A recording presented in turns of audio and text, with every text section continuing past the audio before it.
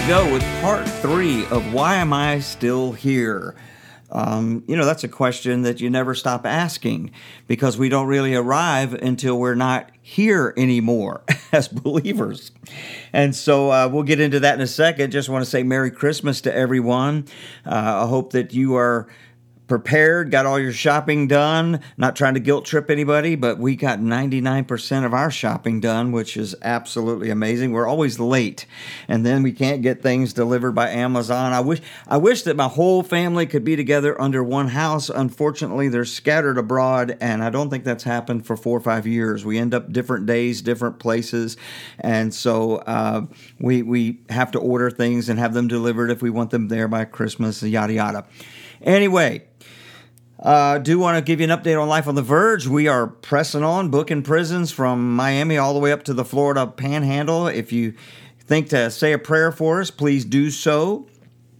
It's a challenging thing trying to fit people in there, and we're going to invite volunteers along this year, maybe even acquire an intern for some of it. If we can raise the money to do that, we've got at least one young man that wants to come out on the road with us, and boy, we could sure use his help, even for part of it. But we do want to compensate him some as he also makes his effort to raise some money to do it.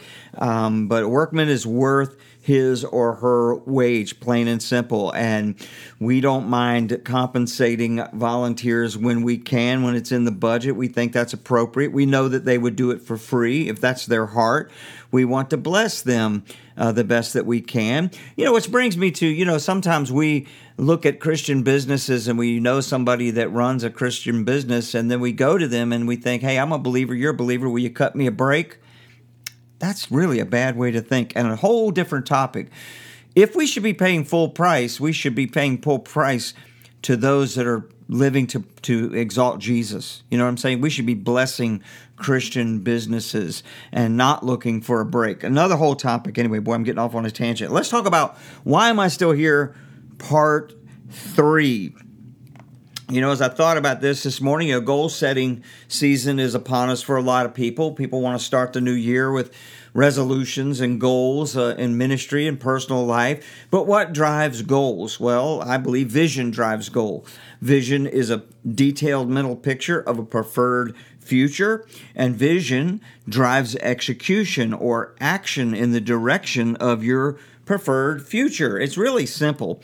I had a goal to eat dinner one day, and it hit me, you know what? I think I'm going to make a shepherd's pie, and I want to make an Irish shepherd's pie. If you've never eaten shepherd's pie at McGuire's Irish Pub down in Destin, Florida, I think the original one is in Pensacola, Florida. Man, you got to do that. It is amazing. So what did I do? Well, I got a vision to make a shepherd's pie. And I went online, I found a recipe, one that I liked, and it was pretty detailed. A lot of different ingredients and the way that you cook it and all. And I went through that whole process and made an amazing shepherd's pie. I thought I made too much, but it was so good. We ate it for every meal for like 2 days. It was amazing. It was worth the effort. But my point is, the goal was driven by vision. I got a picture in my mind of what I wanted to do, and that pushed me to execute. It pushed me to action. Vision is hard work. A lot of people aren't willing to sit down and do that. Sometimes it takes solitude. Sometimes it takes prayer and fasting. Just trying to get a picture in my mind of what am I trying to accomplish. But I believe this, that vision, by the way, if you haven't read my book, Thrival Mode, there's plenty of great books out there on vision. Become a student of vision. Visioneering by Andy Stanley. I'm sure I've mentioned it. The Power and Principles of Vision by Miles Monroe, a book that had a tremendous impact on me when it comes to vision. But even deeper than vision is this idea of aspiration, meaning a strong desire, longing, or aim, ambition. What is driving the vision? Giovanni Dienstman said, your aspiration is your purpose, your dream, your why. Why have a vision? Why go after this thing? He said it is the goal, desire, or ambition that moves you to action. It's what you want to achieve, experience, or become. Some of my favorite verses, I'll talk about a couple of them today that I'm sure I've mentioned, but definitely when it comes to why I'm still here, Ephesians 2:10 says, we are God's handiwork, created in Christ Jesus to do good works, which God prepared in advance for us to do. And that whole passage there, Paul is talking about we're not saved by good works, but we're saved for good works. In general terms, we know that the works that we should be producing are the fruit of the Spirit. Galatians 5:22, the fruit of the Spirit is love, joy, peace, patience, kindness, goodness, faithfulness, gentleness, and self-control. We should be producing the fruit of the Spirit no matter what vision we have or what vocation that we work in. Our lives should be producing the fruit of the Spirit. We know that we should be bringing glory to Jesus no matter what we do, regardless of the work of our hands. Matthew chapter 5, Jesus said, "You're the light of the world, a city on a hill that cannot be hidden." People don't light a lamp and put it under a basket. Instead, they set it on a stand, and it gives light to everyone in the house. In the same way, let your light shine before men, that they may see your good deeds and glorify your Father in heaven. So we should be producing the fruit of the Spirit. We should be doing good deeds. That should be our ultimate aspiration. We know this. In the last podcast, 1 Peter 2:9, we talked about we are a chosen people, a royal priesthood. I love that. And I love, one version says we're kings. The word says we're kings and priests. In this life, we really are. We have power over the appetites of the flesh, while others around us are being destroyed by the appetites of the flesh. We rule over them through the power of the Holy Spirit. We're a holy nation. We are God's special possession, that we may declare the praises of Him who called us out of darkness into His wonderful light. That word declare means that we announce publicly, we proclaim, we celebrate, we publish. I like that word. We declare abroad. The big question becomes, how do I effectively proclaim Christ? Not everybody's called to stand on a street corner with a megaphone in their hand, just preaching the gospel like John the Baptist.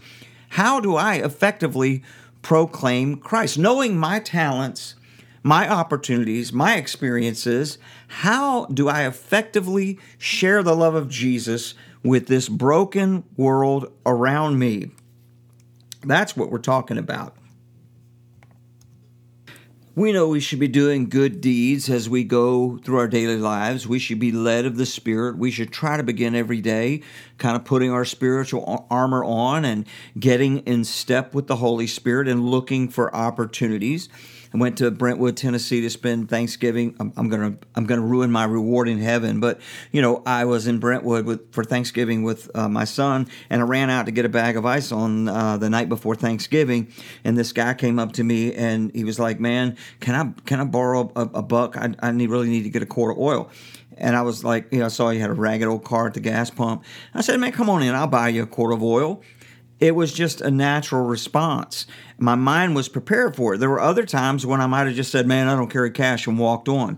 So we kind of got to prepare our minds each day to go about doing good as God presents opportunity. This should be our way of life, keeping in step with the Holy Spirit. But most of us want to walk in a deep sense of conviction and purpose when it comes to our primary vocation in life.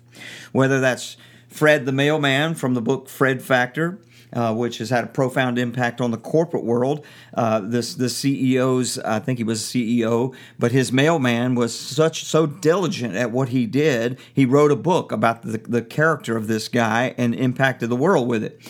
Maybe it's Truett Cathy and his chicken sandwich, or Billy Graham and his crusades.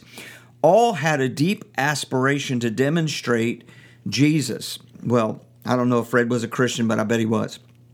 Anyway, listen to this. Paul said in 1 Corinthians 7, verse 17, "Nevertheless, each person should live as a believer in whatever situation the Lord has assigned them to, just as God has called them. This is the rule I lay down in all the churches. Was a man already circumcised when he was called? He should not become uncircumcised. Was a man uncircumcised when he was called? He should not be circumcised. Circumcision is nothing, and uncircumcision is nothing. Keeping God's commands is what counts. Each person should remain in the situation they were in when God called them. Were you a slave when you were called? Don't let it trouble you. Although, if you can gain your freedom, do so. each person should remain in the situation they were in when God called them. Now, I want to repeat that line in verse 21. Although, if you can gain your freedom, do so. I believe Paul is saying, be faithful at whatever you do, wherever you were when God called you, whatever your job was, but you have permission to change your circumstances if you so desire. St. Augustine said, love, then do what you will. So, too often, if our motive is to demonstrate Christ, if our motive is to demonstrate His love for this broken world, then God gives us a lot of free rein in how we do that. Ecclesiastes 11:6, another one of my favorite verses that met me at a critical time, says, sow your seed in the morning and at the evening, don't let your hands be idle. For you don't know which will succeed, whether this or that, or whether both will do equally well. So when I felt the call of God to go into ministry, I was a police detective processing crime scenes in the forensics section. And I had to continue to sow that seed. I had to continue to do a good job at that job, but I had this other thing I had a desire to do as well. And so I could sow some seed there and see what I didn't know. What will God open the door? You've probably heard me tell the story. I was 28 years old when I sensed the call of God to full-time ministry. I was eyeball deep in debt. I had a mortgage and 2 car payments and 3 kids, and it seemed like the most impractical thing to jump into some entry-level youth pastor job, but I could do something. I could volunteer with the local youth group where I was, and I could study for the ministry by faith, saying, if Lord ever calls me, there's a famous quote that says, success is where preparation and opportunity meet. So I could prepare if the opportunity ever presented itself, and guess what? It did 4 years later. I was 32 years old, and God made miracles happen, and I was able to go into that thing that I wanted to do. My aspiration, the thing I wanted to put my hands to declare the praises of Him. I wanted to reach the younger generation, and did do that for 15 or so years. Until God kind of shifted. Different seasons of life, God may direct us and call us into different things because we've acquired new skills, new abilities, we've had new experiences, and so God may want to push us or lead us or allow us, I should say, to move into new dimensions of ministry. Often we have deep desires, aspirations to do something for the glory of God, but that thing also brings us great pleasure, and we question our motives. Well, let me tell you, your motives will never be 100% pure because you are a flesh creature just like me. But we can let that paralyze us. Eric Liddell, the famous athlete runner from Chariots of Fire, his family wanted him to go into missions work. They were all in ministry, but he found out that he loved to run, and he wanted to compete as a runner. And he made this famous quote, God made me fast, and when I run, I feel His pleasure. What is that thing that you do that when you do it, you feel the pleasure of God? Whether that's, you could say, he said, God made me fast, and when I run, I feel His pleasure. God made me intelligent, and I feel His pleasure when I study and I share those studies. God made me a musician. God made me a writer. God made me a speaker. God made me a carpenter. God made me a mechanic. God made me a teacher. God made me good with numbers, etc., etc., etc. And when I do that thing, I feel the pleasure of God. I feel like I was made for this. What is that thing? Nobody really knows but you and God, of course. Sometimes that takes some experimentation. When it comes to myself and music, for example, I love to play music, man. I love a great guitar tone. I love to make a lead solo, sing. I love to play guitar so much that I sometimes have to check myself and say, I remember when I got in my first Christian band. I was, again, in my late 20s working with this youth group, and me and some guys formed a, quote, Christian band, a band of Christians that were playing mostly really heavily themed Christian songs that I was, I guess, writing all of at the time. And I got on the stage, and I cranked that amp up, and we'd rehearse, and I was like, really? Is this really okay? I'm having so much fun at this. Is this really all right, Lord? And it was, and one thing led to another, and today when we do ministry in prisons, I love both equally well. I love to outright preach and teach and share our testimony, but if you took the music out of the equation, I wouldn't get the joy. I wouldn't feel like I was maximizing my potential at all. And the other way, if all I did was play music, but I didn't have the opportunity to share the gospel, then that, and I do that from occasion. I go out and with Susan, I go out and play it with local bands, around town, and it's just there for entertainment's sake. But I try to go, well, Lord, if there's an opportunity, I'll share it. And it's been amazing over the years to watch how God has kind of unpacked, our testimony for people as they watch what I do and what we do, I should say, and the influence that we can now have because of that. And so, anyway, sometimes we can feel guilty because we get so much pleasure out of that thing we do. We feel like, man, if I'm not preaching from a pulpit, well, your pulpit may very well be, that computer you're writing behind, or that instrument you're playing behind, that the tools that you're using to work on that car and do a great job and just go over and beyond what people expected may give you the platform. I believe that when we do that, when you're twisting that wrench or you're swinging that hammer or you're strumming that guitar or whatever, you are declaring the praises of the one that called you out of darkness, if that's what's in your heart. If your deepest aspiration is to use that thing to glorify God, to demonstrate His love to others, we can rest in that. I mean, Christian carpenters don't only build churches, and Christian musicians don't only play gospel songs, and Christian teachers don't only teach in Christian schools, and Christian mechanics don't only work on church buses. We serve mankind out of love in whatever position we're in, and then God gives us great freedom to explore new areas of opportunity. And He's promised that He will establish our steps as we take them. Too many people won't take them. Or He'll direct our paths if we're off course. And He'll use that thing, if your motives were pure, He'll use that thing that even may have been a failure or a mistake to lead you and steer you. He won't let it go to waste. I believe if God has called you to Nineveh, for example, and you know it, but you disregard His call, and you get swallowed by a big fish, well, then you better go to Nineveh. Jonah's problem, by the way, was a lack of love and compassion for the Ninevites. His motive, his underlying aspiration.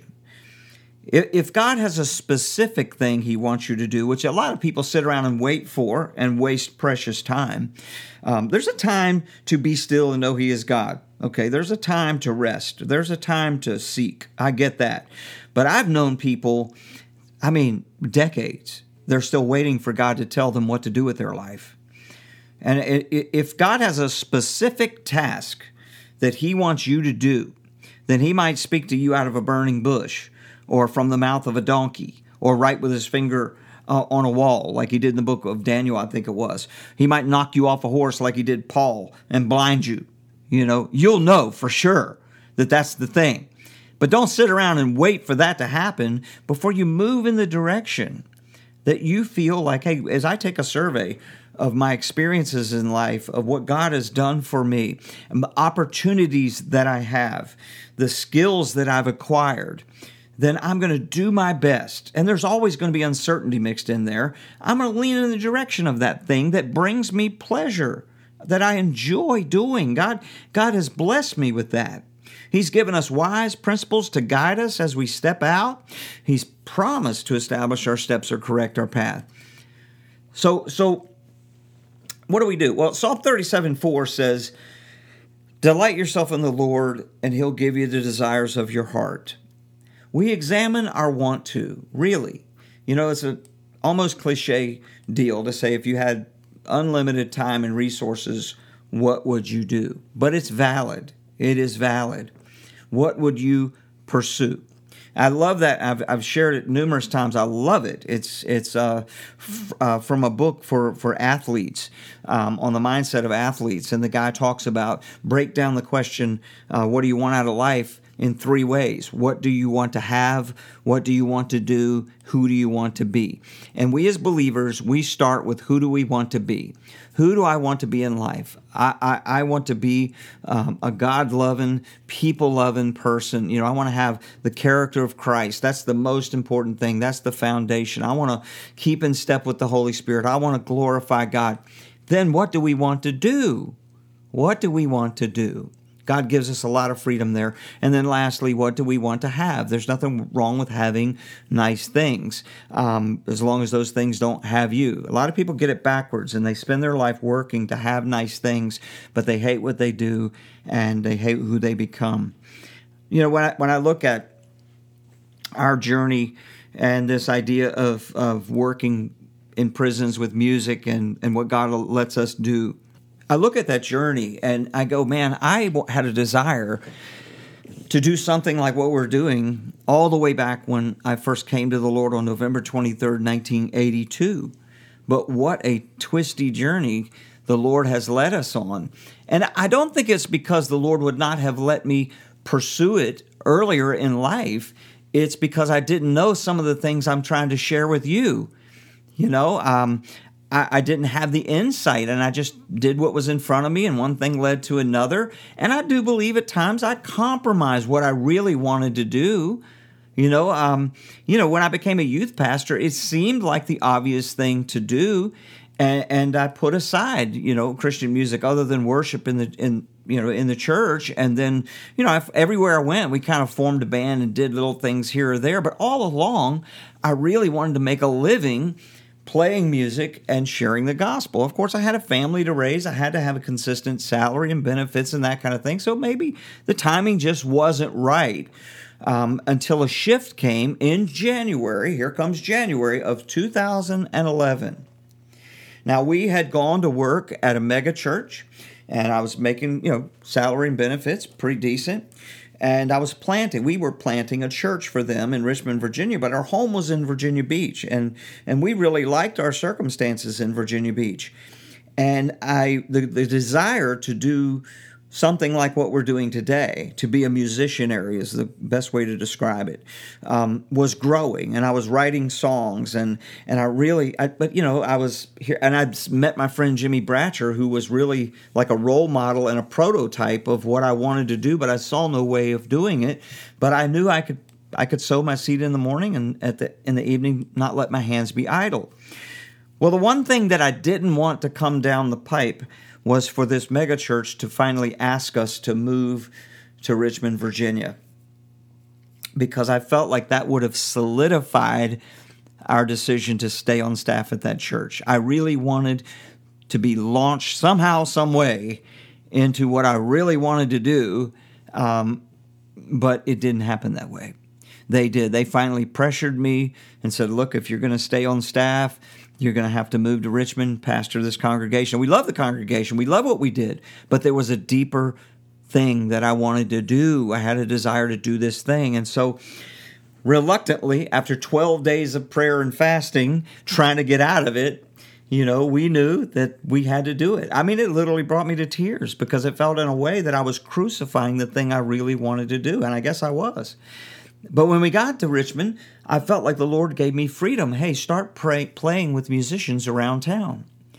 And so I put my name on a couple of websites and connected with musicians and started going out and doing that. And it was different. It was weird because it was outside of church. And so I was still sowing my seed in the morning and in the evening, not letting my hands be idle. But the desire continued to grow. I continued to look into how could this ever happen. My son was the last in our household. He was moving out so we could lower our overhead. And finally, January 2011, I had a meeting with my dear friend Denny Nisley. I probably shared this story before, but bear with me. That meeting went for 3 hours to ask him, because he runs a nonprofit, Christ in Action. They're killer ministry, awesome ministry. They're out in Kentucky right now, out bringing a mobile kitchen and chainsaws and tractors and all that because of the tornadoes. That's what they do. And I'd worked with them numerous times over the years. And that meeting went for 3 hours as Denny counseled us on how to start a nonprofit. and then he invited us to Sturgis to bring a band to Sturgis. We'd done music for a couple of his crusades and things like that, a couple of his events over the years. I hadn't done one probably in 10 years. And I told him our band would be at Sturgis. I didn't have a band. This was January 2011, but I had something to aim at. And ultimately, it came down to Sturgis was in August. The megachurch wouldn't let me have that time off for kind of crazy reasons, but there was a big thing happening at our church, and they didn't want to let me have off. But they said, look, if you want to go, you can go, do your thing in Sturgis, but when you get back, we'll work out your transition, basically telling me they would let me go if I did this. And, of course, it was a friendly departure, by the way, because I did feel like I've got to do this. This is crunch time. This is the moment. And by faith, I don't know what's going to happen if we get let go from staff, where our salary's going to come from, benefits. And matter of fact, all that disappeared. We lived hand to mouth for a while, living in a camper full time. But I was doing the thing. We were doing the thing. When I say we, that's really important, because if you've got a spouse, you better be on the same page. But the Lord had let me marry a woman. We just celebrated our 39th anniversary on December 17th, and she's as crazy as me. And God knew before time that would happen. And we did it. You know, I left and I did that thing in Sturgis. And let me tell you, it was there that I met my dear friend Tony Loeffler, who I just had dinner with last week. He was in Farmville, Virginia. He was in for a wedding. He's from West Palm Beach, Florida, lives down there, but he was up here, so we went and had dinner. I met Tony. He became my mentor. He introduced us to prison ministry, and off we went. We did so much work with Tony over the first probably 5, 6, 7 years. We were everywhere with him. And so I'm saying that journey from here to there, once you have that desire and you've nailed it down, this is what I would do if God would let me. Well, let me let you know that in all likelihood, God is going to let you if your desire is to glorify Christ. Ultimately, whether that, now we do it in a very overt way in prisons, we preach the gospel. You may not, have that bent. Your bent may be to run a godly business. Man, there's a guy in our church, I probably shared this too. I repeat myself a lot. That's what speakers do. But he's one of the biggest builders in the Richmond area, and that's his deal. He don't preach on the street corner. He don't preach in prison, but he provides a house for us to live in. Praise God. He gave $1 million to missions at our church this year and last year. Praise God, that he went after his dream, his goal. He assessed his skills, abilities, and experiences and desires. That's a key one right there. He examined his desires and he went after that thing, and now he uses it to declare the praises of the one that called him out of darkness through his business. Look, you might be exactly where you're supposed to be, walking 100% in the works he prepared in advance for you, loving what you do, but there's a lot of people that aren't. We are. We're there, man. And when I was in youth ministry, I wasn't miserable at that season. I knew I was right where I wanted to be. There's nothing like that, and maximizing, your potential, all the tools and resources and connection. Man, that's what I want to do. I want to be poured out the best that I can to declare the praises of him who called you out of darkness. But baby, that's not you. I think it's Proverbs 13:12. The first person I heard say this, by the way, coincidentally, was Pat Robertson, probably 30 years or more ago. This verse, the first time I heard it: hope deferred makes the heart sick, but a longing fulfilled is a tree of life. Friend, if you're dissatisfied, if your heart is sick, that's your inner man. You feel in turmoil and frustrated and maybe even angry about life's circumstances. Maybe you've deferred your ultimate hope. Maybe you've put it off for so long that you've lost that hope.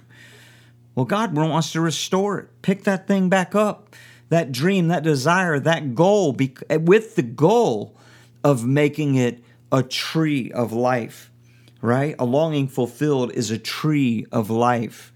That's what I want my life to be, is a tree of life where other people can find shade, they can find fruit that nourishes their spirit.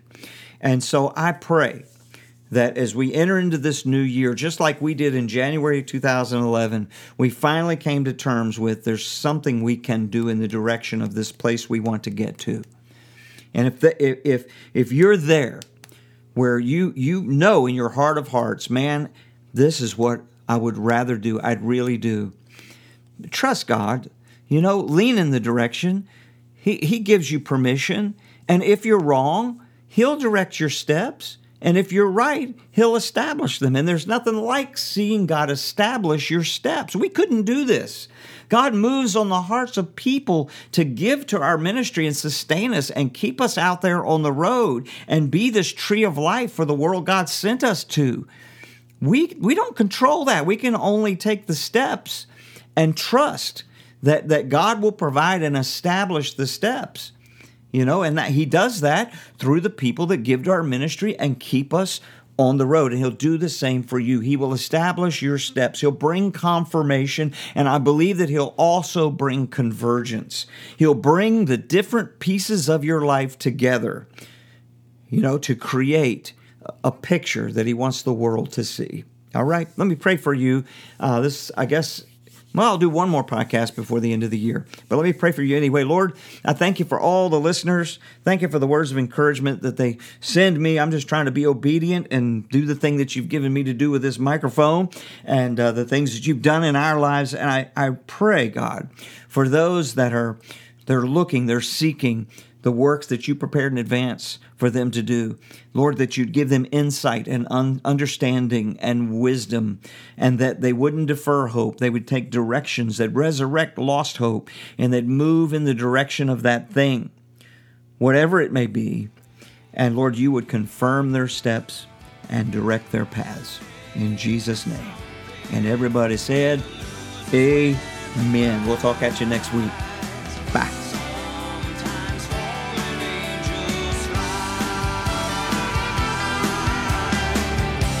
Sometimes fallen angels fly.